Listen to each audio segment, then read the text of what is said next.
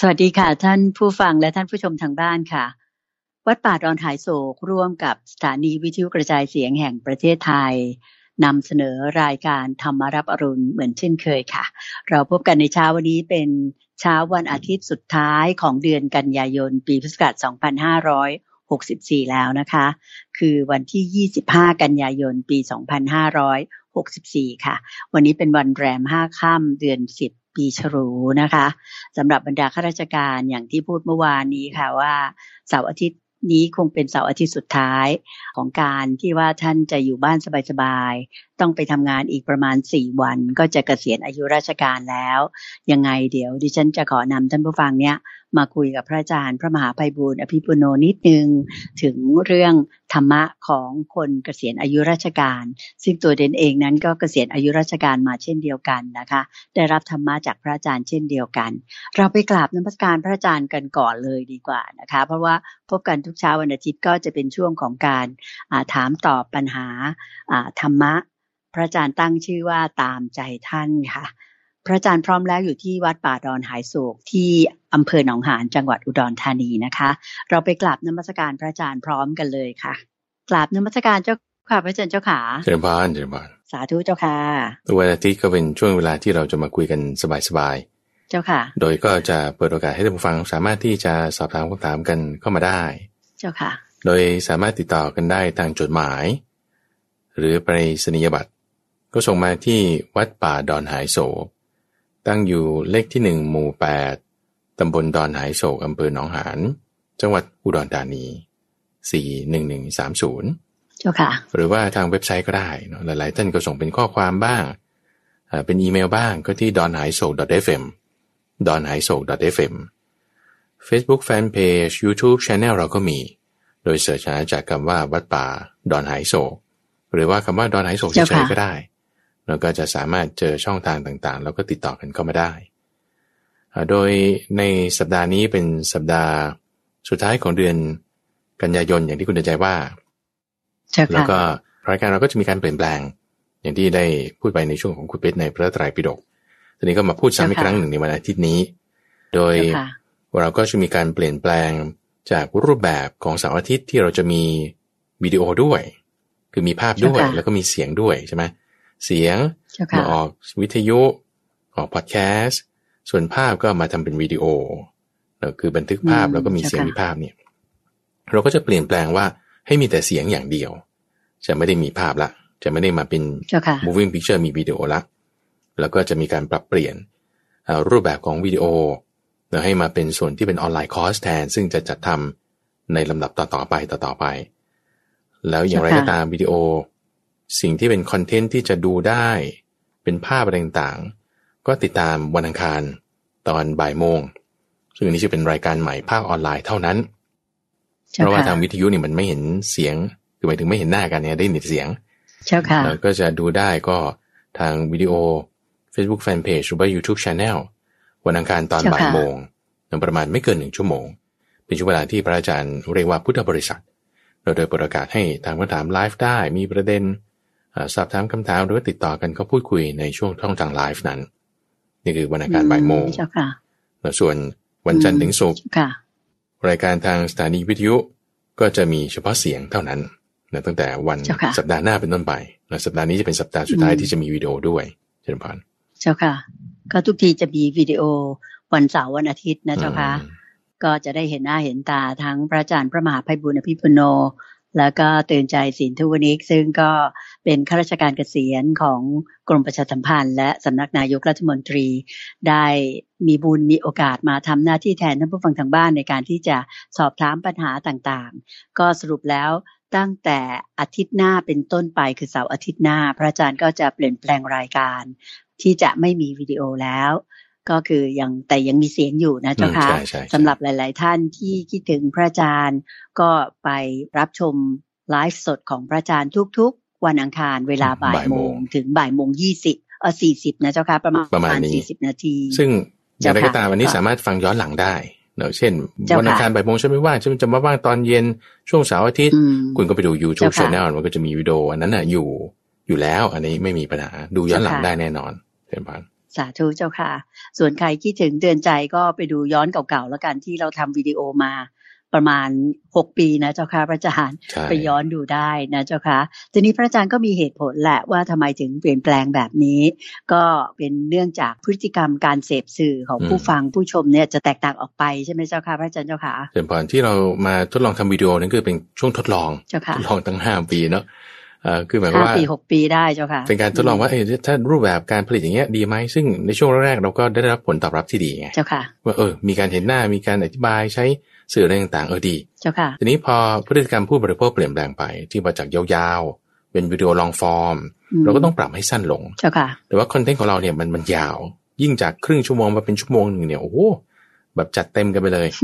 ซึ่งทำให้เราต้องมาแบ่งช่วงแบ่งอะไรเราก็จะเปลี่ยนแปลงรูปแบบเราโดยแทนที่ว่าจะมีเสียงอย่างเดียวเนี่ยเสียงนี่ก็มีไว้อย่างเดียวแหละอันนี้แน่นอนแล้วทางวิทยุเราก็จะเอาช่วงสั้นๆอาจจะนาที 1-2 นาทีมาทำเป็นตัวหนังสือวิ่งเป็นรูปภาพอะไรต่างๆนี่ก็ค่อยขึ้นทางโซเชียลมีเดียต่อไปอันนี้แยกต่างหากอยู่แล้วแล้วก็สามารถติดตามรับชมรับฟังได้แต่ว่าถ้าเป็นวิดีโอลองฟอร์มเราก็จะสงวนไว้สำหรับช่วงไลฟ์สดตอนวันอังคารบ่ายโมงแล้วก็คอร์สออนไลน์ที่จะมีต่อไปในการข้างหน้าตั้งแต่ในช่วงพรรษานี้จนกระทั่งถึงปลายปีนี่แหละก็อยากจะให้ท่านผู้ฟังท่านผู้ชมติดตามผลงานรับชมรับฟังกันต่อไปทางเว็บไซต์ donhaisok.co หรือว่า donhaisok.fm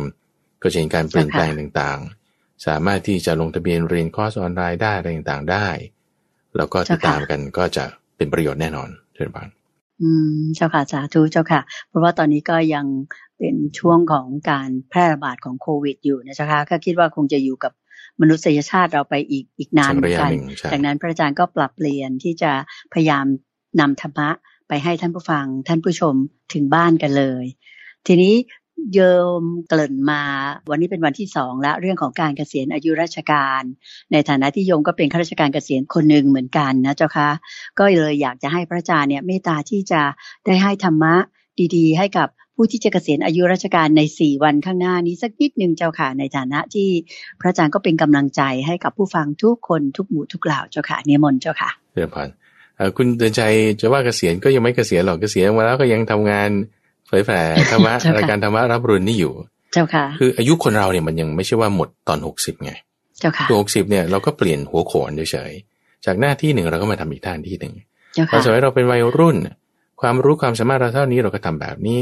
เรามาเป็นตำแหน่งนี้ความรู้ความสามารถหน้าที่เราเป็นนี้เราก็ทำแบบนี้ไปทีนี้พอไอ้เรื่องราวการเปลี่ยนแปลงตำแหน่งหน้าที่เปลี่ยนแปลงไปเนี่ยชีวิตเราไม่ได้สิ้นสุดใช่ไหมความที่ว่าชีวิตเรายังไม่ได้สิ้นสุดแต่ว่าโอกาสเนี่ยมันเปิดโล่งการที่โอกาสเปิดโล่งเนี่ยเพราะว่าหน้าที่ตำแหน่งอะไรต่างๆมันเบาลงภาระต่างๆเนี่ยมันปลดลงพอมีโอกาสบ้างเราต้องรีบใช้โอกาสเนี่ยในการที่จะฉกฉวยประโยชน์ว่าเป็นถึงเวลาแล้วที่ว่าเราจะสามารถทำประโยชน์ให้กับตัวเองในปัจจุบันนี้และในเวลาต่อๆไปแต่ก็จึงอยากจะชักชวนว่าถ้าเรายังไม่ได้ฝึกที่จะอยู่คนเดียวได้หรือยังไม่ได้ฝึกที่จะนึกถึงกุศลธรรมได้ช่วงเวลานี้เป็นช่วงเวลาที่ดีเลยในการที่เราจะฝึกที่จะระลึกถึงกุศลธรรมความดีต่างๆที่เราทำมาแล้วถึงเวลาแล้วก็พักบ้างมีโอกาสบ้างแล้วก็ทำจิตใจให้สงบบ้างการฟังธรรมะอะไรต่างๆก็ทำให้เต็มที่แล้วก็พอเวลาเราเห็นจุดเนี้ยถึงแม้ว่าเราจะเห็นความไม่เที่ยงตอนที่มันจะดับไปก็จริงก็ยังดีต่อไปเราก็เห็นความไม่เที่ยงตอนที่มันเกิดขึ้นตั้งอยู่ด้วยนี่ก็จะเป็นการดีมากเวลาที่เราเจอเรื่องที่ว่าเปลี่ยนแปลงจากที่เรามีหน้าที่ตำแหน่งต่างๆมาเป็นไม่มีเนี่ยอันนี้เราอย่าตกใจอย่าตกใจหลายคนทำใจไม่ได้นะจ๊ะคะบอกว่าเคยแต่งตัวออกไปทำงานแล้วไม่ได้ทำเนี่ยบางคนจิตตกเหมือนกันอยากให้พระอาจารย์ให้ธรรมะสำหรับบรรดารุ่นน้องทั้งหลายที่จะเกษียณแต่ยังทำใจไม่ได้สักนิดนึงเจ้าค่ะจะได้เตรียมใจไว้อีก4 วันนี้เจ้าค่ะคืออันดับแรกเราต้องนึกถึงว่าจิตใจเราจะให้ไปอยู่ที่ไหนถ้าจิตใจเราไปอยู่ที่ตำแหน่งหน้าที่หรือแม้แต่เพื่อนร่วมงานต่างๆพอไม่มีปุ๊บเราจะหวงเหวงเคว้งคว้างเลยเราจะจิตใจเราจะไม่มีที่พึ่งเลยมันจะตกใจทีนี้ความที่คนเราจะไม่ตกใจเนี่ยจะเกิดจาก1เปลี่ยนแปลงตำแหน่งนี้ก็ได้ถูกไล่ออกหรือว่าเกษียณอย่างนี้หรือ2โรคภัยแค่เจ็บสูญเสียคนที่รักสูญเสียเงินที่เก็บมาตลอดชีวิตพวกนี้จะเป็นเรื่องที่ตกใจแต่บางทีคนรักเราสูญเสียไป เปลี่ยนแปลงตำแหน่งอย่างโรคภัยแค่เจ็บอย่างคนที่เป็นโควิดโอ้ตกใจมากทำไงซึ่งอันนี้มันจะทำให้สะเทือนใจตกใจแล้วพระพุทธเจ้าเตือนเอาไว้กับเจ้าสักยะที่ชื่อมหานามะบอกว่าจะทำไงถึงจะไม่ตกใจในข้อนี้เอาก็นึกถึงศีลของเราศีลเนี่ยคือเรามีศีลอยู่แล้วคนที่ทำงานอะไรต่างๆเนาะก็ศีลนี่มันเป็นปกติถ้าเรานึกถึงศีลของเราได้อันนี้จะเป็นตัวที่ทำให้เราไม่ตกใจแล้วสองพระพุทธพระธรรมพระสงฆ์ซึ่งพระพุทธพระธรรมพระสงฆ์เนี่ยไม่ได้เปลี่ยนแปลงพระพุทธเนี่ยคือหมายถึงการตรัสรู้ของพระพุทธเจ้าพระธรรมเนี่ยหมายถึงคำสอนของพระพุทธเจ้าสงฆ์นี่หมายถึงการปฏิบัติดีปฏิบัติชอบแล้วก็จะได้ผลตามที่ปฏิบัตินั้น3อย่างนี้ก็ไม่เปลี่ยนแปลงเข้าใจไหมเรานึกถึง4อย่างนี้คือพุทโธธัมโมสังโฆแล้วก็ศีล4อย่างนี้จะเป็นเครื่องที่จะป้องกันความขลาดเครื่องที่จะป้องกันความตกใจพอเรานึกถึง4ข้อนี้เราก็จะแบบไม่ตกใจเท่าไหร่โอ้จริงนะเรายังมีที่พึ่งพึ่งพุทโธธัมโมสังโฆแล้วก็ศีลเราก็จะมีจิตใจโปร่งโล่งสบายเราก็เห็นความไม่เที่ยงอยู่เสมอโอกาสเปิดแล้วเราก็จะเห็นช่องทางที่จะไปด้วยจิตใจที่สบายแบบนี้คุณเดินใจมันจะเห็นช่องทางซึ่งคุณอาจจะไปทำอาชีพใหม่ถ้ามันเหนื่อยฉันไม่อยากทำฉันก็อาจจะอยู่เฉยๆไปสักระยะนึงแล้วก็ทำอย่างไรที่ตัวเองอยากจะทำนะนั้นนี้โน้นด้วยจิตที่มันไม่กังวลใจมันจะทำให้คิดอะไรต่างๆออกได้ก็จะค่อยมีโอกาสต่างๆเพิ่มขึ้นนั่นเองเช่นบ้านเจ้าค่ะสาธุเจ้าค่ะก็กลับขอบพระคุณพระอาจารย์ที่ให้คติธรรมสำหรับบรรดารุ่นน้องๆที่กำลังจะเกษียณอายุราชการอยู่ในวันที่30กันยายนที่จะถึงนี้นะคะก็อยากจะเรียนว่าในฐานะรุ่นพี่ที่เกษียณอายุราชการมา 7-8 ปีในปีนี้แล้วเนี่ยก็ถือว่าเราไม่เปลี่ยนจริงๆเพราะจิตใจเรายังเหมือนเดิมอยู่ที่ความตั้งมั่นของเราว่าเราตั้งมั่นและพระอาจารย์เคยสอนว่ามันเป็นเวลาว่างแล้วในชีวิตที่จะทำอย่างที่พระอาจารย์แนะนำนะเจ้าค่ะซึ่งอันนี้เนี่ยทุกสิ่งทุกอย่างอยู่ที่จิตใจเราจริงๆถ้าเรายังตั้งมั่นอยู่นั้นก็ถือว่าสบายใจได้แล้วก็มีการแพทย์ได้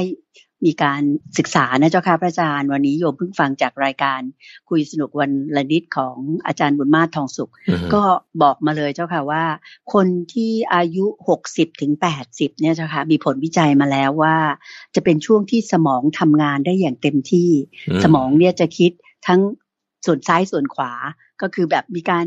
วิจารณญาณที่ดีขึ้นอะไรต่างๆซึ่งก็เป็นข้อดีของผู้สูงอายุนะเจ้าค่ะก็ต้องมีกำลังใจสู้กันต่อไปใครทำงานเพื่อประเทศชาติได้อยู่ก็ต้องทำมุ่งมั่นทำต่อไปกันก็เป็นกำลังใจให้กันนะเจ้าค่ะพระเจ้าค่ะใช่สาธุเจ้าค่ะก็มาถึงคำถามหรือว่าข้อข้องใจธรรมะต่างๆวันนี้จะมีท่านแรกจะเป็นจดหมายเลยนะเจ้าค่ะท่านก็ใช้วิธีการเขียนจดหมายมาท่านใช้นามว่าโยมป้าปิติสิริยอดมูลคดีเจ้าค่ะซึ่งคุณป้าปิติสิริเนี่ยเท่าที่อ่านจดหมายของท่านเนี่ยท่านเพิ่งอายุ60เองนะเจ้าค่ะก็อยากเรียนคุณปิติสิริว่าเป็นรุ่นน้องของเตือนชัยนะคะ ดังนั้นก็ทำใจให้สบายนะมันอยู่ที่จิตใจของเราจริงๆที่ว่าเราจะรู้สึกว่าสุขกายสุขใจก็ด้วยธรรมะนี่แหละค่ะจะช่วยเยอะมากเลยทางคุณปิติสิรินี่ก็เขียนชื่นชมพระอาจารย์มานะเจ้าค่ะรวมทั้งตัวผู้ร่วมรายการน้องๆที่จัดรายการอยู่ทั้งที่เป็นมาร่วมจัดในวันจันทร์คุณทรงพลชูเวชซึ่งเป็นรุ่นน้องที่มีไฟแรงมากตอนนี้เนี่ยรวมทั้งตัวเตือนใจสินทุนิกเองนี่ก็จัดรายการกับพระอาจารย์มาตั้งแต่ดำรงตำแหน่งผู้อำนวยการสถานีวิทยุกระจายเสียงแห่งประเทศไทยก่อนขึ้นตำแหน่งรองอธิบดีกรมประชาสัมพันธ์แล้วก็ไปเป็นผู้ตรวจราชการสำนักนายกด้วยซ้ำไปดังนั้นเวลาก็10กว่าปีแล้วเราก็ยังจัดรายการกันด้วยจิตมุ่งมั่นแล้วก็รับใช้ท่านผู้ฟังเป็นอย่างดีคุณปิติสิริหรือคุณป้าปิติสิริเธอเรียกตัวเองว่าอย่างนั้นนะเจ้าค่ะเธอบอกรับฟังรายการมาเป็นเวลายาวนานแล้วก็ขอบคุณทีมงานทุกคนทีนี้ท่านมีข้อที่ปรึกษามากับพระอาจารย์ก็คือท่านบอกตอนสมัยที่ท่านอายุ30กว่าหรือ35เนี่ยก็เคยไปปฏิบัติธรรมที่วัดเหมือนกันเสร็จแล้วปรากฏว่าท่านคงจะไปวัดที่ไม่ค่อยเคร่งเท่าไหร่หรือว่าเจออย่างที่เป็น ผู้ปฏิบัติธรรมก็ยังพูดจาสั่งการสั่งงานคือยังไม่ขาดจากทางโลกอะเจ้าค่ะพระอาจารย์มีโทรศัพท์นู่นนี่นั่นท่านก็เลยแบบว่ารู้สึกเหมือนกับว่าไม่อยากไปละขณะนี้ท่านอายุ60ละก็คือแบบเหมือนจะเกษียณอายุราชการแล้วท่านก็เลยตั้งแต่บัดนั้นมาท่านก็ปฏิบัติตัวหรือว่าฝึกสวดมนต์ปฏิบัติธรรมที่มาฟังรายการธรรมารับอรุณของพระอาจารย์เนี่ยทำที่บ้านเลยดังนั้นก็เลยเขียนมาเป็นเชิงปรึกษาว่าท่านทำแบบเนี้ยปฏิบัติธรรมะที่บ้านเนี่ยถือเป็นทางที่ถูกต้องหรือไม่อย่างไรแล้วก็เป็นการสมควรไหมเจ้าค่ะพระอาจารย์นิมนต์ได้สักษาให้คุณปิติสิริได้ฟังเลยเจ้าค่ะนิมนต์เจ้าค่ะคุณป้าปิติสิรินี่เขียนจดหมายมาแล้วก็มาเล่าถึงความที่ว่าเคยไปปฏิบัติธรรมแล้วก็เจอบางครั้งบางคราวมันก็มีภาษาที่ให้มันก็ยังไม่ค่อยสงบเท่าไหร่ก็เลยคิดว่าอยู่บ้านจะสงบกว่าเจ้าค่ะอยู่ที่ไหนนะคุณเดินใจที่มันจะสงบเนี่ยเอาที่นั่นเจ้าค่ะมันไม่ได้เกี่ยวว่าเป็นบ้านหรือเป็นวัดหรอกกรณีทำไมเขาถึงมีค่านิยมที่ว่าต้องไปวัดแล้วซึ่งค่านิยมเนี่ยมาจากชาวบ้านชนบทเนี่ยคือถ้าฟังในช่วงของนิทานพัฒนาเมื่อสัปดาห์ก่อนเนี่ยพระอาจารย์อธิบายเรื่องนี้ไว้เลยเรื่องนี้มาจากพญานาคคุณเดินใจพญานาคเนี่ยท่านเดือดร้อนใจของตัวเองนาคนะนาคเดือดร้อนใจว่าโอ้ยทำไมฉันต้องมาเป็นนาคไอตอนที่ก่อนจะมาเป็นนาคเนี่ยก็คิดว่าเป็นนาคเนี่ยจะดีไงมีทรัพย์สมบัติอะไรต่างๆแต่พอมาเป็นแล้วจริงก็ดีอยู่ก็คือมีอาหารที่มีอะไรต่างๆนั่นนี่แต่เวลาจะไปไหนมันต้องเลื้อยไปด้วยอกเป็นสัตว์เดรัจฉานเจ้าค่ะแล้วก็ต้องกินกบกินเขียดเป็นอาหารต้องเบียดเบียนสัตว์อื่นก็เลยคิดว่าโอ้ฉันไม่อยากจะเป็นนาคแล้วไม่อยากจะเป็นฉันจะรักษาศีลอุโบสถได้ยินว่าการรักษาศีลแล้วจะไปเป็นมนุษย์จะไปเป็นเทวดาได้เจ้าค่ะก็จึงจะไปรักษาศีลทีนี้ศีล8คือศีลอุโบสถนี่แหละเพราะเวลาจะไปรักษาศีลเนี่ยก็อยู่บ้านรักษาศีลใช่ป่ะอยู่บ้านรักษาศีลพออยู่บ้านรักษาศีลเสร็จปุ๊บเดี๋ยวมาละคนที่จะมาบำรุงบำเรอมาเล่นดนตรีมาทำฟ้อนรำมาเอาอาหารให้กินโอ้อยู่บ้านนี่มันสบายเกินไปเข้าใจไหมพญานาคนะมีพญานาคอยู่บ้านสบายเกินไปอยู่บ้านรักษาศีลไม่ได้ก็ว่าอย่างนี้เจ้าค่ะก็เหมือนกันบางคนชาวบ้านเนี่ยอยู่บ้านเนี่ยรักษาศีลไม่ได้เพราะอะไรเดี๋ยวดูทีวีเดี๋ยวคนนี้โทรมาเดี๋ยวคนนั้นว่างี้งั้นโอ้มันยุ่งมันหลายอย่างเจ้าค่ะเขาก็จึงมีความค่านิยมนะว่างั้นไปรักษาศีลที่วัดดีกว่าไม่อยู่ละบ้านจะสงบหน่อยจะสงบหน่อยจะสงบเงียบก็อย่างน้อยไม่มีทีวีที่ว่าจะต้องมาดูมาอะไรเราก็จะไม่มีใครมาลูกเต้าจะมาแม่ทำอันนั้นให้กินหน่อยเดี๋ยวมันต้องได้ฆ่าสัตว์เบียดเบียนสัตว์ก็ไม่ต้องมีก็งดไปการละล่งกันละเล่นอะไรก็ไม่มีพญานาคเนี่ยเขาก็จึงออกจากวิมานมารักษาศีลอยู่ที่สงบเงียบที่หนึ่งเป็นจอมปลวกจอมอะไรแล้วก็เพื่อที่จะไม่ให้ได้จะต้องมีผิดศีล8อย่างเงี้ยนะก็จึงมารักษาข้างนอกมารักษาข้างนอกทีนี้ถ้าบอกว่าเรามาข้างนอกแล้วมันไม่สงบอยู่ไม่ดีไม่ได้เราก็เอาที่ไหนก็ได้ที่เราจะเหมาะสมจริงๆแล้วเนี่ยอย่างช่วงโควิดเนี่ยคนไปวัดไม่ได้คุณก็ต้องทำบ้านนะให้เป็นวัดก็จะมาทำยังไงให้บ้านเราเนี่ยมันถึงจะอยู่สงบกันได้สงบไม่ใช่ว่าทุกคนแบบรูดซิปปากหมดไม่มันก็ไม่ได้แต่ว่าเราจะทำคุณธรรมยังไงจะแบ่งเวลายังไงให้มีความเหมาะสมหรือสำหรับบางคนอยู่คนเดียวอยู่แล้วอันนี้ก็ดีทีนี้ที่ดียิ่งขึ้นไปอีกที่ครูบาอาจารย์หรือว่าพระพุทธเจ้าท่านแนะนำก็คือว่าเอาตัวเราเนี่ยเอากายของเราเนี่ยให้เป็นวัดเลยก็คือไม่ต้องอยู่กับบ้านหรือไม่ต้องอยู่กับวัดแต่ให้กายของเราเนี่ยให้ปฏิบัติอยู่ในกายปฏิบัติอยู่ในใจเอาร่างกายเอาจิตใจของเราเนี่ยให้เป็นที่สงบคำว่าวัดนะหมายถึงที่สงบที่สงัดเห็นไหมสัปปายสถานเจ้าค่ะสัปปายสถานก็คือสถานที่ที่อยู่แล้วมันจะสบายคำว่าสบายเนี่ยคือเป็นข้อดีต่อการภาวนาเป็นข้อดีต่อการภาวนาเจ้าค่ะทีนี้ประเด็นมันก็คือตรงนี้ว่าทำไมถึงพูดอย่างนี้เพราะว่าถ้าเราจะแบบว่ารอให้คนนั้นคนโน้นคนนี้ที่นั่นที่โน่นที่นี่เขาจัดเตรียมมาเพื่อที่จะเราอยู่สงบเนี่ยคุณหาไปเถอะมันหายากเจ้าค่ะหายากเพราะฉะนั้นแทนที่ว่าเราจะต้องไปง้อสถานที่หรือง้อเวลาหรือง้อคนนั้นคนนี้คุณเอากายคุณเอาใจคุณได้ไหมที่จะให้มันอยู่สงบในที่ไหนก็ได้เพราะบางทีเราเลือกไม่ได้คุณดวงใจเช่นเวลาไหน1 เวลามีโจรขบฏมาแบบภาวะสงครามเวลาข้าวปลาอาหารหายากเวลาที่มีภัยคือน้ำท่วมใหญ่ไฟไหม้ใหญ่ภัยในอนาคตทั้งหลายแหละ4ประการ5ประการเนี่ยพอมาถึงเวลานั้นแล้วเนี่ยเราเลือกไม่ได้นะอย่างกรณีโควิดเนี่ยคุณจะออกมานอกบ้านเนี่ยคุณเลือกไม่ได้นะหลัง3 ทุ่มเขาจับเลยเจ้าค่ะมันอะไรนะเขาเรียกอะไรนะคุณเดชใจเคอร์ฟิวใช่ไหมเคอร์ฟิวเจ้าค่ะเคอร์ฟิวแล้วก็ล็อกดาวน์ด้วยช่วงก่อนเนี่ยล็อกดาวน์นี่คุณออกไปไม่ได้เลยว่าคุณจะเลือกได้ไงตรงนี้แหละมันคือว่าเราอยู่ที่ไหนแล้วเราจะมีความผาสุกอยู่ได้ไหมแล้วนะยิ่งไปกว่านั้นนะคุณเดชใจบางทีกายของเราใจของเราเนี่ยบางทีมันยังไม่เป็นของเราหมายความว่าไงสมมติว่าถ้าสมมตินะว่าถ้าเราเป็นมะเร็งขั้น4อย่างเงี้ยเป็นมะเร็งขั้น4ไม่ว่าจุดไหนนะคุณเดชใจเป็นมะเร็งขั้น4เนี่ยมันปวดแน่นอนปวดแน่นอนเจ้าค่ะเราคิดว่ากายของฉันเนี่ยฉันเป็นที่ปฏิบัติธรรมแต่ถ้ากายของคุณมันปวดแล้วคุณกินยาก็ไม่หายกินยาแล้วมันก็ยังมึน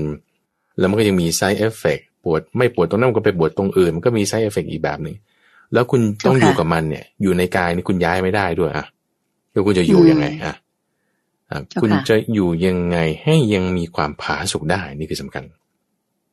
อยู่ที่ไหนก็ให้ผาสุกได้อยู่ในสถานการณ์ใดก็ให้ผาสุกได้ซึ่งสถานการณ์นั้นไม่ว่าจะเป็นเจ็บไข้ได้ป่วยชนิดแบบหนักมากหรือโรคภัยไข้เจ็บอย่างโควิดอย่างนี้เป็นต้นหรืออาหารหายากภาวะสงครามภัยธรรมชาติต่างๆคุณต้องอยู่ให้ได้อยู่ให้ได้ธรรมะนี่แหละจึงเราต้องมีเพื่อที่จะให้เมื่อสถานการณ์เป็นแบบนั้นแบบนี้แบบโน้นหรือแบบไหนก็ตามเราจะยังเป็นผู้ที่อยู่ผาสุกได้ในการที่คุณย่าบอกมาเหมือนคุณป้าเนี่ยนะคุณป้าปิติสิริบอกว่าฉันก็สมาทานศีลของฉันเองโอเคนี้ได้เลยเพราะศีลอย่างที่ว่าพอเราระลึกถึงแล้วเราจะมีความไม่ร้อนใจเนาะงั้นฉันก็ทำจิตให้สงบมันก็สมาธิแล้วก็ปัญญาไงเราก็มีศีลสมาธิปัญญานั่นแหละถูกแล้วเจ้าค่ะให้เราตั้งมั่นอยู่ในข้อนี้ทำให้เนียนสับให้ละเอียดทำให้เข้าแล้วเข้าอีกพลิกไปพลิกมาทุกสถานการณ์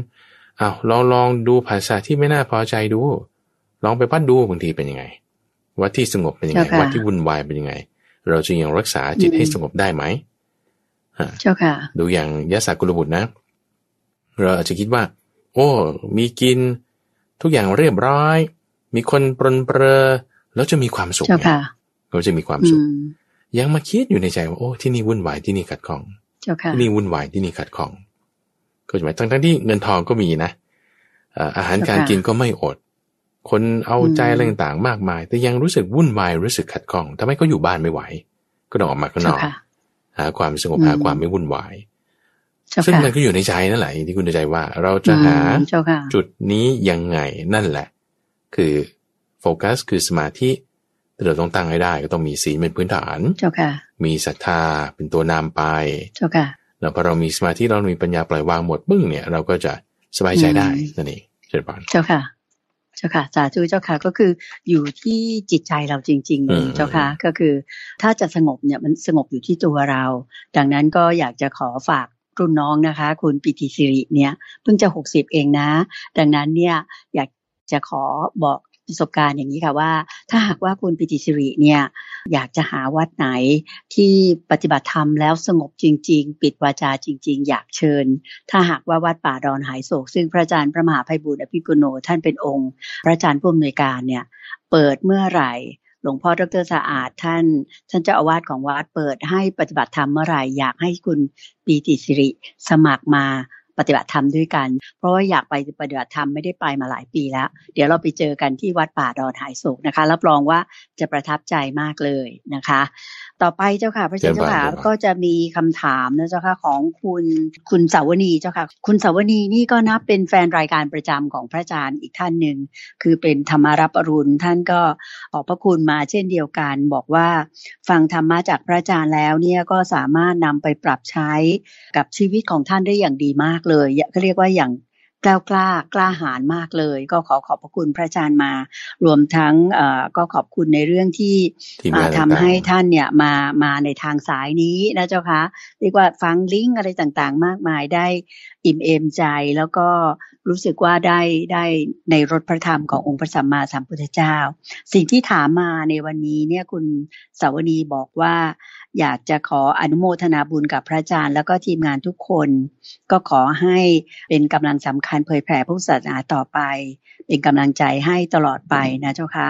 ก็อยากจะขอนิมนต์พระอาจารย์ได้พูดถึงคุณสาวนีสักนิดนึงเจ้าค่ะที่ส่งกำลังใจมานิมนต์เจ้าค่ะเชิญพานอันนี้ก็ขอบคุณอนุโมทนาท่านผู้ฟังทั้งหลายทุกคนเลยก็คือว่ารายการของเราอยู่ได้เนี่ยนะคือสวทเขายังเอาไว้คุณเดินใจนี่ออกไหมเขาไม่ยกเราทิ้งไปเนี่ยก็เพราะว่ามีท่านผู้ฟังเพิ่มเวลาให้ด้วยเจ้าค่ะพระอาจารย์แต่ก่อนครึ่งชั่วโมงมีข้อเรียกร้องเยอะๆว่าให้เพิ่มเวลาก็เพิ่มให้เป็น1 ชั่วโมงเจ้าค่ะพอมีวันไหนตัดออกด้วยเหตุการณ์บางอย่างเนี่ยเขาก็คอมเพลนมา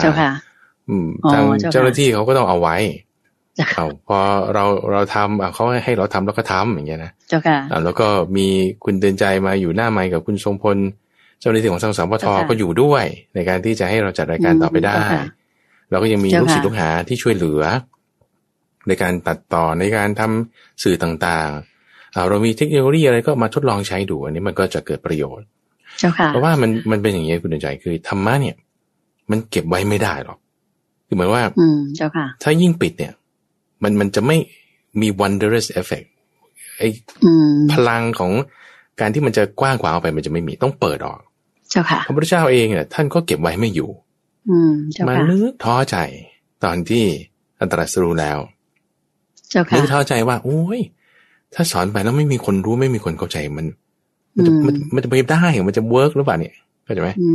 โอ้ท้อใจธรรมะของท่านสูงมากสูงมากนะเจ้าค่ะเพราะว่า1สัทธรรมปฏิรูปมันมีอยู่แล้วธรรมะไม่บริสุทธิ์ที่คนมีมนทินได้คิดคนไว้มีมาตั้งแต่ก่อนแล้วว่าถ้าสอนไปแล้วคนไม่รู้ไม่เข้าใจมันจะลำบากตัวเราท้อใจในการแสดงธรรมเข้าใจไหมแต่พอมาคิดถึงว่าโอ้คนแบบนี้ก็มีนะคนอย่างคุณชาวนีคนอย่างคุณป้าปิติสิริหรือคุณอย่างคุณย่านี่ที่ว่าถ้าไม่ได้ฟังธรรมแล้วมันจะดีมาไม่ได้แต่พอได้ฟังธรรมแล้วถึงจะดีได้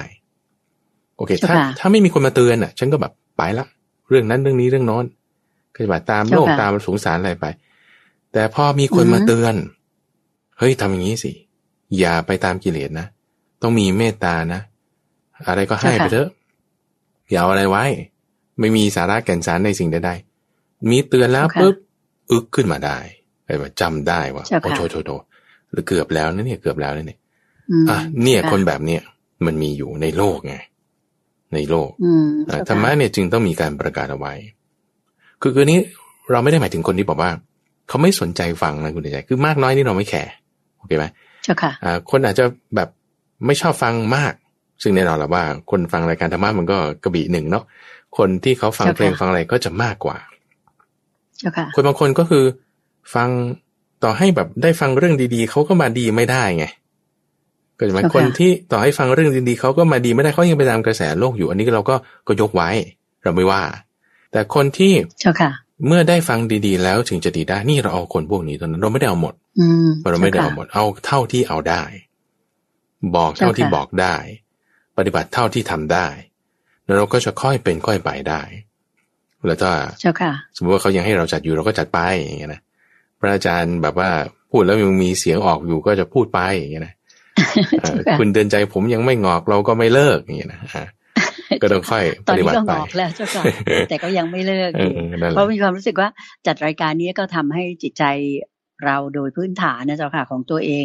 นอกจากมีความรู้แล้วจิตใจก็สบายด้วยเจ้าค่ะพระอาจารย์รู้สึกว่าเป็นบุญทุกครั้งที่ได้ร่วมจัดรายการกับพระอาจารย์ซึ่งคิดว่าน้องๆทีมงานทุกคนคุณทรงพลอะไรต่างๆก็คิดเหมือนกันนะเจ้าค่ะพระอาจารย์ว่าได้ร่วมทำรายการนี้มีบุญมากเลย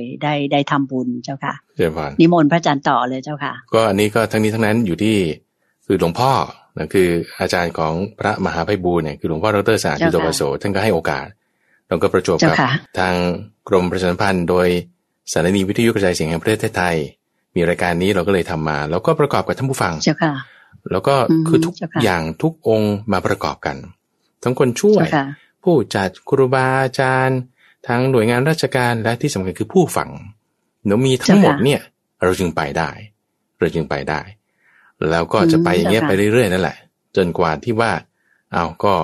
อะไรมันไม่เที่ยงมันก็อยู่ไม่นานล่ะ มันก็ตามเหตุตามเงื่อนไขเนาะเหตุเปลี่ยนแปลงไปเราก็ต้องปรับเปลี่ยนตามแต่อย่างเคสแบบเนี้ยโลกเปลี่ยนแปลงไปเราก็ต้องเปลี่ยนรูปแบบรายการเราบ้างนะปรับจูนตรงนั้นตรงนี้เราก็ค่อยจะมีความรู้กว้างขวางเพิ่มขึ้นใช่ไหมเจ้าค่ะค่ะนั่นก็เป็นสักษาที่พระอาจารย์พระมหาไพบูลย์อภิปุโนให้กับคุณสาวนีซึ่งก็เป็นแฟนตัวยงของรายการไปแล้วต่อไปจะเป็นท่านผู้ใช้นามว่าคุณย่า555เจ้าค่ะท่านน่ารักมากเลย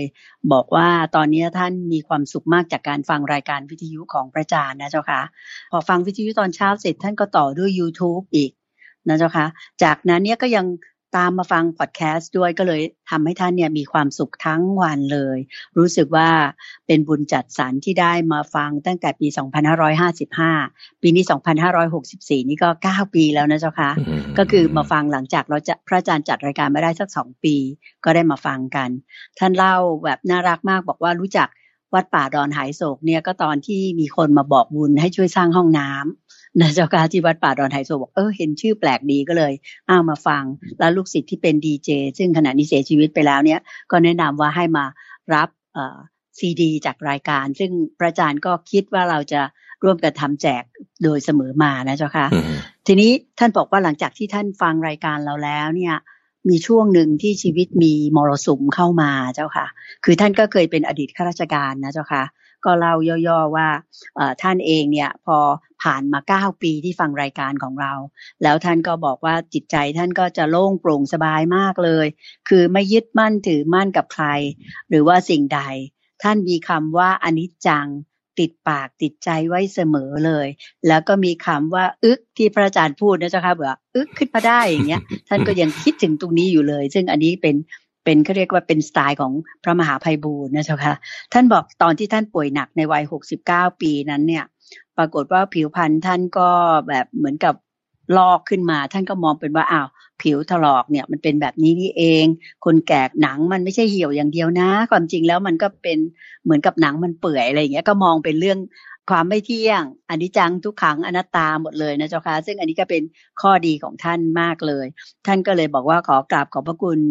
หลวงพ่อดร.สะอาดและก็พระอาจารย์พระมหาไพบูลย์ด้วยเสียงกล้าวเลยที่ว่ามาจัดรายการอันนี้นะเจ้าค่ะทีนี้สำหรับคุณย่านี่ก็ท่านบอกว่าเวลามีความทุกข์นี่ท่านก็จะมีความห้าวหาญมากเลยไม่เกรงกลัวใครทั้งสิ้นเพราะว่ามีธรรมะอยู่ในใจนะเจ้าค่ะซึ่งอันนี้ก็เป็นข้อดีที่ว่า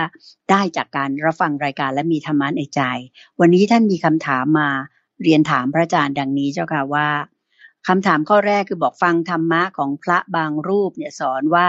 ทำบุญ1,000 บาทได้บุญมากกว่าทำบุญ100 บาทคุณย่า555ก็เลยถามว่า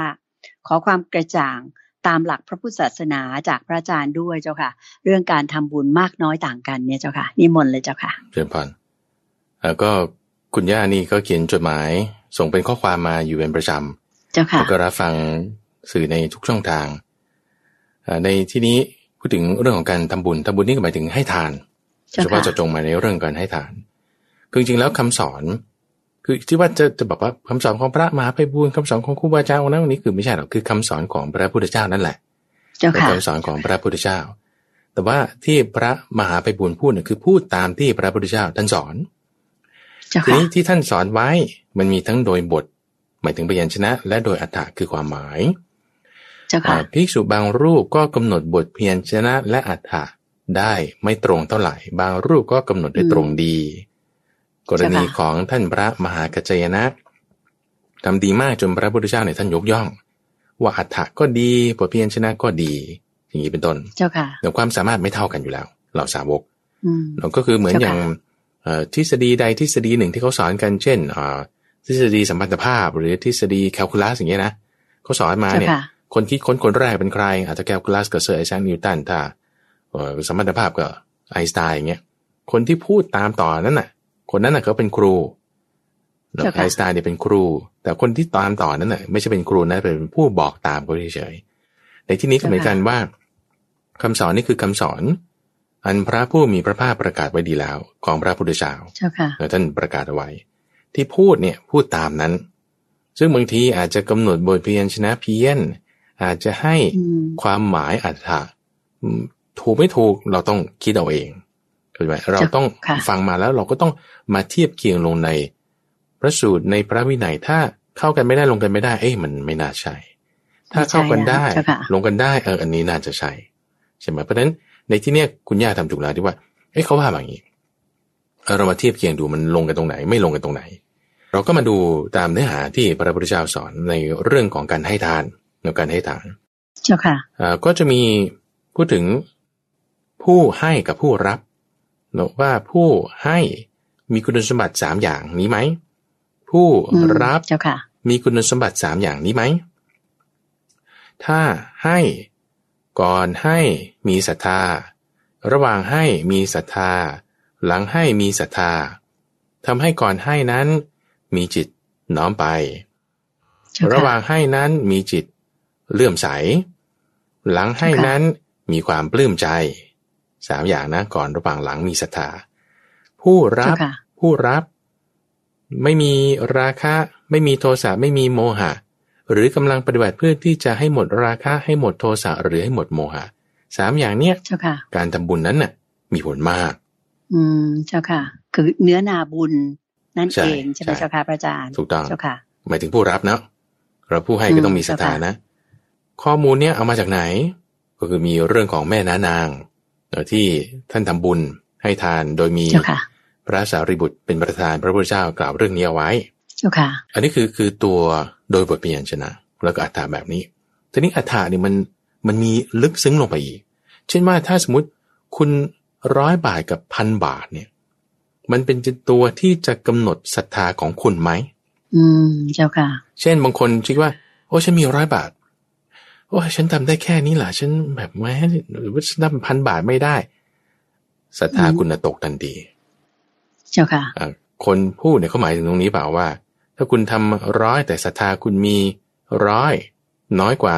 เวลาที่คุณทำ1,000งั้นก็แสดงว่ามันก็ตรงหรือว่าศรัทธาก่อนระหว่างและหลังของเราเนี่ยมันพร่องลงไปจากการที่ว่าฉันจะทำ1,000เหรอไม่เอาฉันทำ100แล้วกันอันนั้นนะศรัทธาคุณไม่เต็มพอศรัทธาคุณไม่เต็มด้วยเงิน100 บาทมันก็ได้บุญน้อยกว่าเงิน1,000 บาทอยู่แล้วเพราะอะไรเพราะศรัทธาคุณตกไงตาม value ของเงินแต่อย่างไรก็ตามมันอาจจะไม่ได้เป็นอย่างนั้นก็ได้เข้าใจไหมว่าถ้าฉันมี1,000แต่ว่าฉันให้100ศรัทธาเราลงแต่ว่าถ้าฉันมี1,000แล้วฉันก็ให้1,000ไม่แน่ฉันอาจจะมีแค่200ฉันให้1,000ไม่ได้ฉันให้100แต่จะมีศรัทธามากกว่าคนที่มี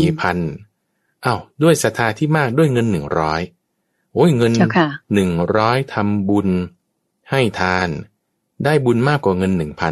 1,000 ก็ได้เป็นไปได้อยู่ที่ศรัทธาและความตั้งใจที่จะทำบุญจริงๆถูกไหมเจ้าคะถ้าเรารักษาศรัทธาข้อนั้นได้นั่นเองเจ้าค่ะเพราะฉะนั้นตัวเลขเนี่ยมันก็มีผลต่อศรัทธาอยู่ที่บุคคล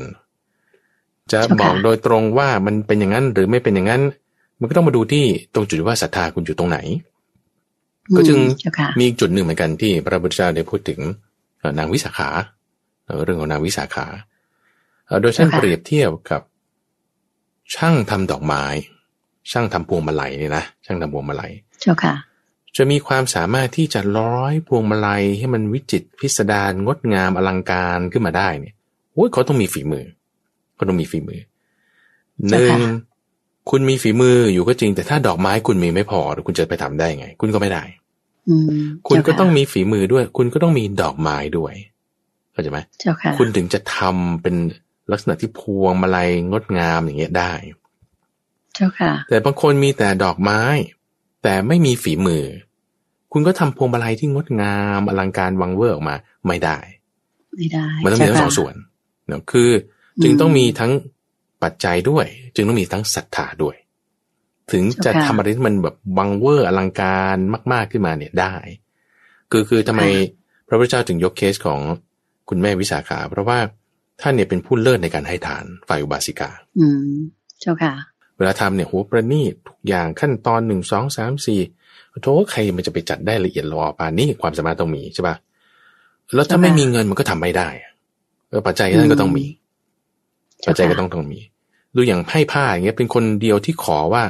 ผ้าปิดแผล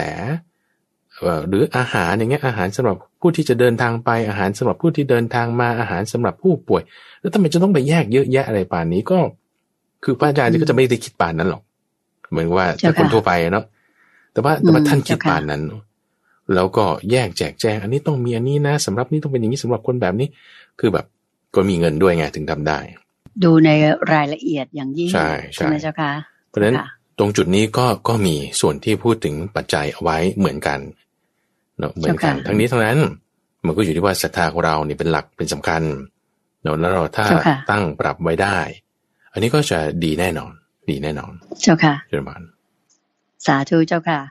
คำถามข้อถัดไปของคุณย่า555นะเจ้าค่ะพระอาจารย์ท่านบอกว่าในภาษิต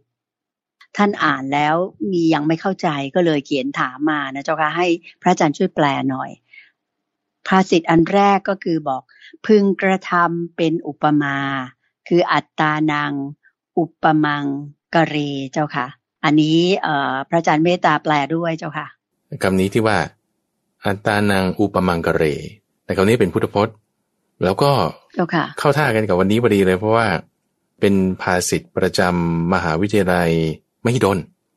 แล้วก็เป็นเพิ่งจะผ่านวันมหิดลมาวันที่24กันยาพอดี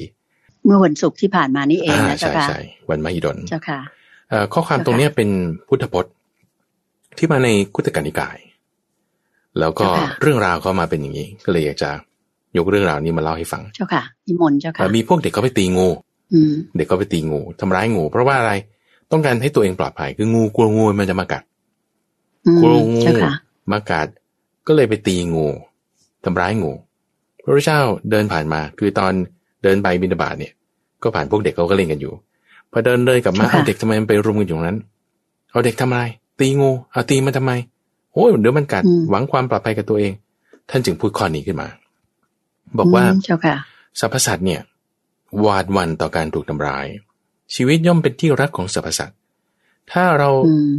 เปรียบเทียบกับตัวเองอ่ะเปรียบเทียบกับตัวเองว่าถ้าเราไม่อยากถูกกระทำยังไงเราอย่าไปทำอย่างนั้นกับคนอื่นถ้าเราหวังความปลอดภัยแก่ตัวเราเองใช่ปะเราก็อย่าไปทำความไม่ปลอดภัยกับเขา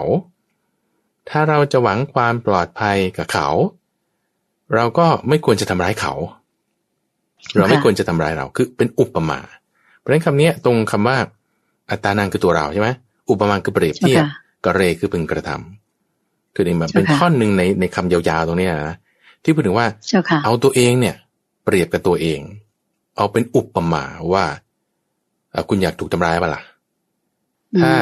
ตัวคุณเองยังไม่อยากจะถูกทำร้ายคุณอย่าไปทำอย่างเงี้ยกับคนอื่นกะเรกระทำอย่าไปทำกับคนอื่น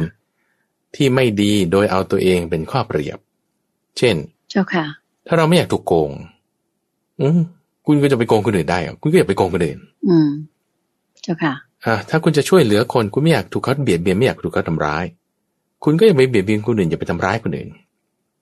เอาตัวเองอัตตานางเนี่ยนะเอาตัวเองเนี่ยเป็นตัวเปรียบอุปมังแล้วคุณอยากได้แบบไหนคุณทำกับเขาอย่างนั้นใช่คุณทำกับเขาอย่างนั้นซึ่งไอ้ข้อนี้คือเป็นความหมายที่ลึกซึ้งมากลึกซึ้งมากเอาข้อนี้เป็นอนุมานเอาข้อนี้เป็นอนุมานว่าถ้าเราไม่ชอบแบบนี้เราก็อนุมานได้ว่าคนอื่นเขาก็ไม่ชอบเหมือนกันเจ้าค่ะเพราะถ้าคนอื่นเขาไม่ชอบเราก็อย่าไปทำกับเขานี่อนุมานได้แบบที่หนึ่งนี่คือตามนัยยะที่ท่านพระมหาโมคคัลลานะอธิบายไว้เจ้าค่ะหรืออนุมานอย่างที่สองว่าถ้าเขามาทำอย่างนี้กับเราคือตัวเราก่อนนะเอาตัวเราว่าถ้าเราไม่ชอบแบบไหนเราก็อย่าไปทำแบบนั้นกับคนอื่นอนุมานต่อไปก็คือว่าถ้าคนอื่นมาทำอย่างนี้กับเราเราจะไม่ชอบถ้าคนอื่นมาทำอย่างนี้กับเราจะไม่ชอบเราก็อย่าไปทำไอ้ที่ว่าถ้าคนอื่นเขาจะทำกับเราเนี่ยแล้วเราจะไม่ชอบเนี่ยอย่าไปทำกับคนอื่นเจ้าค่ะเนี่ยอนุมานแบบที่สองหรือในทางนัยตรงข้ามในข้อที่สองนี้คือว่าถ้าคนอื่นมาทำยังไงกับเราแล้วเราชอบเช่นเขามาพูดดีๆกับเราก็มีเมตตาให้เราชอบใช่ไหมล่ะเจ้าค่ะเราก็ไปทำแบบนี้กับคนอื่นเข้าใจไหมอนุมานแบบนี้ก็ได้เขาก็ชอบเหมือนกันเขาก็จะชอบคนพูดดีๆด้วยทำดีด้วยเจ้าค่ะใช่ใช่เพราะฉะนั้นตรงนี้จึงเป็นข้อเตือนใจเลยข้อเตือนสติเลยโดยเฉพาะยิ่งพวกแพทย์พวกหมอพวกพยาบาลอย่างเงี้ยนะเจ้าค่ะถ้าสมมติว่าเราอารมณ์เสียกับคนไข้ หรือว่ากับคนที่เราต้องไปให้บริการคืออย่าไปดูว่าเราจะได้ค่าจ้างค่าบริการอะไรยังไงเท่าไหร่เพราะนี่เป็นคำสั่งของพระราชบิดาอยู่แล้วนั่นที่บอกว่าเฮ้ยเราไม่ควรจะเอาผลประโยชน์ในข้อนั้นมาเป็นตัวตั้งแต่ควรจะเห็นแก่ประโยชน์ของประชาชนประโยชน์ที่จะเกิดกับคนอื่นพุทธพจน์ตรงนี้ก็จึงเป็นตัวที่อธิบายในนัยยะข้อนี้ไว้อย่างลึกซึ้งเลยนะว่าถ้าเราจะถูกด่าถูกว่าแล้วเราก็ไม่ชอบเราจะไปด่าว่าคนไข้ด่าว่าลูกศิษย์ด่าว่าลูกน้องไม่ดีเราไม่ควรทำเอาตัวเองเป็นตัวเปรียบเอาตัวเองเป็นตัวเปรียบคำว่าเอาตัวเองเป็นตัวเปรียบไม่ใช่ว่าเอาประโยชน์ของตัวเองขึ้นตั้งนะถ้าเราจะเปรียบเทียบก็จะเอาอัตโนก็เรียกว่าอัตตาธิปไตยก็ได้อัตตาธิปไตยเนี่ยคือมันจะเอาตัวเองเป็นใหญ่คำว่าเอาตัวเองเป็นใหญ่เนี่ยหมายถึงติเตียนตนเองด้วยตนเองได้ตัวเองจะละอายตัวเองไหมคือข้อนี้เลยล่ะอัตตานังอุปมังกเรเอาตัวเองเป็นใหญ่คำนี้คือเป็นอัตตาธิปไตยอัตตาธิปไตยไม่ใช่ว่าเอาแต่ประโยชน์ของตนเองนะเจ้าค่ะก็จึงอยากจะพูดถึงอธิปไตย4ด้วยแต่ว่าเอาข้ออัตตาธิปไตยอัตตาธิปไตยเนี่ยก่อนว่าอัตตาธิปไตยเนี่ยไม่ใช่ว่าเอาตัวเองเป็นใหญ่คือคำศัพท์มันใช่อยู่แต่ว่าไม่ได้หมายถึงในการปกครองรูปแบบของรัฐศาสตร์ที่ว่าเอาประโยชน์ของตัวเองเป็นใหญ่แต่หมายถึงตัวเองติเตียนตัวเองได้ไหมถ้าอะไรที่ตัวเราเองติเตียนตนเองได้แล้วเราทำไม่ดีเราจะติเตียนตัวเองคุณอย่าทำเจ้าค่ะให้ติเตียนตัวเองให้ได้นี่ข้อนี้เพราะฉะนั้นการติเตียนตนก็เอาตัวเองเนี่ยเป็นอุปมาในการที่จะอนุมาน2แบบทั้งส่วนที่ทำและไม่ทำที่คนอื่นก็จะทำกับเราหรือไม่ทำกับเราทั้งที่ส่วนที่เราจะทำกับคนอื่นทั้งที่ทำหรือไม่ทำกับคนอื่นเขาจะชอบหรือไม่ชอบเนี่ยจะเป็นอนุมานข้อนี้มันเป็นตัวเปรียบเทียบอัตตาธิปไตยเจ้าค่ะหรือข้อที่2ถ้าสมมติเราไม่เอาตัวเองเป็นผู้เปรียบไม่เอาเป็นอัตตานังอุปมังใช่ไหมตัวเองเป็นผู้เปรียบเราเอาโลกก็ได้โลกคำว่าโลกเนี่ยหมายถึงบุคคลอื่นบุคคลอื่นที่เราจะรับรู้ได้ผ่านทางตาหูจมูกลิ้นกายแล้วก็ใจ5อย่างก็จึงเรียกว่าโลกเนาะ6อย่างเรียกว่าโลกเช่นว่าบางทีเราอยู่คนเดียวแล้วครูบาอาจารย์หรือภิกษุที่ท่านมีญาณอย่างรู้ท่านก็จะรู้ความคิดของเราได้ว่าเราคิดชั่วหรือเราคิดดีโอ้ยเราจะถูกตีเตียนได้จากคนนั้นที่เขาจะรู้วาระจิตเราก็จึงไม่คิดชั่วเราก็จึงกังวลเกรงกลัวในข้อนี้มีอิริโอตปะมีความกลัวความละอายต่อบาปด้วยความกลัวความละอายต่อบาปในข้อนี้ก็จึงไม่ทำความชั่วนี่ก็จึงเป็นโลกาธิปไตยเอาโลกเป็นใหญ่เอาบุคคลอื่นที่ว่าบางทีก็อาจจะไม่ได้แบบมีฤทธิ์มีความมารู้จิตใจเราก็ได้อาจจะหมายถึงนักข่าวอย่างนี้ก็ได้หรืออาจจะหมายถึงลูกศิษย์ลูกน้องเพื่อนร่วมงานที่เขาจะมาติเตียนเราได้ว่าถ้าเราทำไม่ดีเอาโลกเป็นใหญ่โลกาธิปไตยหรืออย่างที่3ก็ธรรมาธิปไตยคือเอาธรรมะเป็นใหญ่ธรรมะที่ดีที่พระพุทธเจ้าบอกไว้สอนไว้ข้อ1 2 3เป็นอย่างนี้มรรค8เป็นอย่างนี้เราเอาธรรมะข้อนี้เป็นใหญ่เราไม่ทำความชั่วล่ะไม่ทำความผิดไม่ทำความเลวเราเอาธรรมะเป็นใหญ่ก็ชื่อว่าเป็นธรรมาธิปไตยเพราะฉะนั้นในอธิปไตย3มันก็จะมาสอดคล้องกับพุทธภาษิตในข้อนี้โดยมีเรื่องปรารภเหล่าเด็กที่ไปตีงูโดยพูดถึงว่าชีวิตของสัตว์เนี่ยย่อมเป็นที่รักของตัวเองเราเปรียบ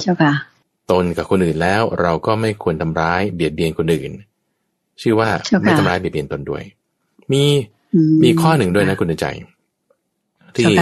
อันนี้พระพุทธเจ้าเคยเปรียบเทียบไว้กับนักแสดงกายกรรมที่เขาจะต่อตัวกันแล้วคนข้างล่างก็ถือ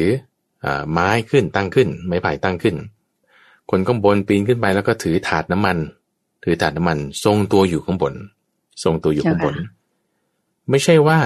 คนข้างล่างรักษาคนข้างบนไม่ใช่ว่าคนข้างบนรักษาคนข้างล่างแต่ว่าคนข้างบนเนี่ยรักษาสมดุลของตัวเองคนข้างล่างก็รักษาสมดุลของตัวเองการที่คนข้างบนรักษาสมดุลของตนเองก็ชื่อว่ารักษาคนข้างล่างด้วยการที่คนข้างล่างพยายามรักษาสมดุลของตัวเองก็ชื่อว่ารักษาคนข้างบนด้วยมันจึงต่อกันอย่างนี้ ประเด็นที่นี้ก็คือว่าเราจะยังไงถือว่ารักษาตนรักษาผู้อื่นไปด้วยกันแล้วท่านก็จึงอธิบายถึงความที่ว่ารักษาตนเนี่ยด้วยการปฏิบัติธรรมะด้วยการเจริญธรรมะด้วยการทำให้มากซึ่งธรรมะรักษาตนแบบเนี้ยรักษาตนแบบเนี้ยชื่อว่ารักษาผู้อื่นด้วยรักษาผู้อื่นด้วยเวลาเราจะรักษาผู้อื่นเดี๋ยวเราจะรักษาผู้อื่นนะเราจะเปรียบกับตนใช่ไหมว่าเราชอบยังไงเราก็จะทำอย่างนั้นให้คนอื่นเราไม่ชอบยังไงเราก็อย่าไปทำอย่างนั้นให้คนอื่นใช่ป่ะอัตตนาอุปมากเรเวลาเราจะรักษาคนอื่นเราไม่อยากถูกด่าถูกว่าเราก็อย่าไปด่าไปว่าใช่ป่ะงั้นเราจะรักษายังไงก็รักษาด้วยความอดทนด้วยเมตตาจิตด้วยการไม่เบียดเบียนด้วยความรักใคร่เอ็นดูรักษาคนอื่นแบบเนี้ยก็ชื่อว่ารักษาตัวเราเองด้วยเจ้าค่ะความที่ว่ารักษาตนด้วยการรักษาผู้อื่นรักษาผู้อื่นด้วยการรักษาตน3 นัยยะแล้วก็4 นัยยะแบบเนี้ยจะทำได้ก็ด้วยการเจริญสติปัฏฐานด้วยการเจริญสติปัฏฐานคุณปฏิบัติตามสติปัฏฐาน4ปฏิบัติตามสติปัฏฐาน4แล้วชื่อว่าทั้งรักษาตนรักษาผู้อื่นชื่อว่ารักษาผู้อื่นชื่อว่ารักษาตนด้วยเหมือนกับนักแสดงกายกรรมเจ้าค่ะเพราะฉะนั้นสติเนี่ยเราจึงต้องรักษาไว้อยู่ตลอดเวลาเลยอยู่ตลอดเวลาเจ้าค่ะเจ้าป่านนี่คือในส่วนของคำนี้นะพุทธพจน์ที่เรียกว่าอัตตานังอุปมากเรเราก็จะมีเรื่องราวที่เกี่ยวข้องอย่างนี้แหละเรื่องของงูเด็กไปตีงูเรื่องของอธิปไตย3แล้วก็เรื่องของนักแสดงกายกรรมเจ้าค่ะอันนั้นก็เป็นสุภาษิตอันแรกที่คุณย่าได้กราบนมัสการเรียนถามมานะเจ้าค่ะสุภาษิตอีกคำหนึ่งเจ้าค่ะที่คุณย่าถามมาเป็นคำที่2ก็คือไม่มีทรัพย์ใดเทียบเท่าศิลปะหรือสัปปะสะมังทนังนัตถิเจ้าค่ะพระอาจารย์หมายความว่าอะไรนิมนต์เลยเจ้าค่ะอันนี้ก็จะมาตามหนังสือพุทธศาสนสุภาษิตที่เราจะได้อ่านมีแจกตามวัดหรือว่ามีขายทั่วไปเนาะซึ่งตรงนี้เราต้องรู้ที่มานะว่าที่มาบางอย่างก็มาจากในพระไตรปิฎกบางจุดก็จะมาจากที่อื่นอาจจะเป็นครูบาอาจารย์ในสมัยก่อนแต่งบ้างเป็นเทระคาถาเทรีคาถาบ้างหรือเป็นคำของสมเด็จสังฆราชองค์ใดองค์หนึ่งที่ท่านประพันธ์มาใส่เอาไว้ให้มันครบเต็มหมวดขึ้นมาก็มีซึ่งที่มาเนี้ยพระอาจารย์ก็ยกไว้ก่อนแล้วกันเดี๋ยวจะค่อยมาทำกันบ้านส่งต่อไปแต่ว่าความหมายในข้อนี้ความหมายที่ว่าไม่มีทรัพย์ใดเทียบเท่าศิลปะบางคนอาจจะคิดถึงศิลปะที่เป็นการวาดภาพแต่ในที่เนี้ยคำว่าศิลปะเนี่ยหมายถึงอาชีพนั่นเองเจ้าค่ะคุณอาจารย์อาจจะเคยได้ยินคำอธิบายนี้ว่าให้ปลากับสอนวิธีจับปลาอันไหนดีกว่ากันเจ้าค่ะสอนวิธีจับปลาเจ้าค่ะดีกว่านะเพราะว่าเขาจะทำได้ตลอดไปเลี้ยงชีพได้ตลอดไปใช่เจ้าค่ะถ้าให้ปลาวันนี้พรุ่งนี้จะต้องให้อีกวันต่อไปต้องให้อีกเหมือนกันคำว่าศิลปะในที่เนี้ยหมายถึงวิชาชีพนั่นเองอาชีพความสามารถในการเรียนรู้แต่ว่าถ้าให้เงินสมมติคุณให้เงินเข้าไปแจก 2,000 แจก 5,000 แล้วถ้าเขาไม่รู้วิธีทำมาหากินมันก็ต้องมาขออีกอยู่เรื่อยก็หมดไปใช่ทรัพย์ตรงเนี้ยมันจึงมีค่าไม่เท่ากับความรู้หรือวิชาชีพที่เขาจะไปต่อทรัพย์ของเขาได้ตรงนี้คือหมายถึงตรงนี้เข้าใจเจ้าค่ะไม่มีทรัพย์ใดเทียบเท่าศิลปะก็คือสอนวิธีจับปลาให้ดีกว่าให้ปลาพูดภาษาไทยเราประมาณนี้นะเจ้าค่ะสาธุเจ้าค่ะก็น่าสนใจมากเลยแล้วก็คุณย่าก็น่ารักมากนะเจ้าค่ะท่านบอกว่าท่านได้นำธรรมภาษิตเนี่ยเจ้าค่ะไปเขียนให้หลานของท่านซึ่งอายุ8 ขวบเนี่ยกำลังชอบอ่านชอบอะไรอยู่ท่านก็สอดแทรกเข้าไปเลยอันนี้ก็จะตรงกับที่ในขุดเพชรในพระไตรปิฎกที่พระอาจารย์เพิ่งพูดเมื่อวานนี้ว่าเป็นคนดียิ่งกว่าคนดีเพราะว่าท่านสอนไปด้วยให้คนอื่นด้วยนะเจ้าค่ะเจ้าค่ะก็น่าเสียดายที่ว่าเวลาในรายการธรรมารับอรุณในเช้าวันนี้คือเช้าวันอาทิตย์สุดท้ายของเดือนกันยายนหมดลงแล้วค่ะย้ำอีกครั้งหนึ่งนะคะว่าในสัปดาห์หน้าเราจะไม่มีการจัดทำวิดีโอแล้วแต่ท่านผู้ฟังก็ยังสามารถรับฟังเสียงของพระอาจารย์และตัวดิฉันเองทางสถานีวิทยุกระจายเสียงแห่งประเทศไทยอยู่แล้วพระอาจารย์พระมหาไพบูลย์อภิปุโนท่านก็ยังจะมีคอร์สธรรมะสั้นๆรายละเอียดจะเป็นอย่างไรก็ติดตามจากพระอาจารย์ได้ทุกวันเพราะท่านเมตตาที่จะมาสักษาหรือว่าแสดงธรรมให้ ทางสถานีวิทยุกระจายเสียงแห่งประเทศไทยตั้งแต่เปิดสถานีคือตี 5 ถึง 6 โมงเนี่ยเป็นเวลาปีที่เป็นปีที่ 11 แล้วโดยไม่ขาดเลยแม้แต่วันเดียวแล้วก็ทางราชการเองก็ไม่เคยต้องมาเสียค่าปัจจัยหรือค่าจัดรายการให้แก่ท่านแม้แต่สตางค์แดงเดียวแต่ตัวท่านเองกลับชักชวนญาติโยมหรือว่าตัวท่านเสียสละที่จะให้ซีดีธรรมะหรือว่าให้สื่อธรรมะต่างๆให้แก่ท่านผู้ฟังมาโดยเสมอมาซึ่งอันนี้ก็ถือว่าเป็นบุญกุศลอย่างยิ่งที่พวกเราได้ร่วมทำกันกับสถานีวิทยุกระจายเสียงแห่งประเทศไทยนะคะดังนั้นก็เป็นแฟนรายการธรรมารับอรุณของสถานีวิทยุกระจายเสียงแห่งประเทศไทยและพระอาจารย์พระมหาไพบูลย์อภิปุโนกันไปนานๆเลยค่ะสำหรับวันนี้โยมคิดว่าคงจะต้องขออนุญาตนำท่านผู้ฟังทางบ้านทุกท่านกราบขอบพระคุณและกราบนมัสการลาพระอาจารย์พระมหาไพบูลย์อภิปุโนองค์พระอาจารย์ผู้อำนวยการศูนย์ปฏิบัติธรรมของวัดป่าดอนหายโศกและกราบขอบพระคุณพระเดชพระคุณหลวงพ่อดร.สะอาดทิโตภาโสหรือท่านพระครูสิทธิประภากรท่านเจ้าอาวาสของวัดป่าดอนหายโศกองค์พระอาจารย์ใหญ่ของพวกเราทุกคนเพียงแค่นี้กราบขอบพระคุณและกราบนมัสการลาเจ้าค่ะพระอาจารย์เจ้าค่ะเจริญพรสาธุเจ้าค่ะ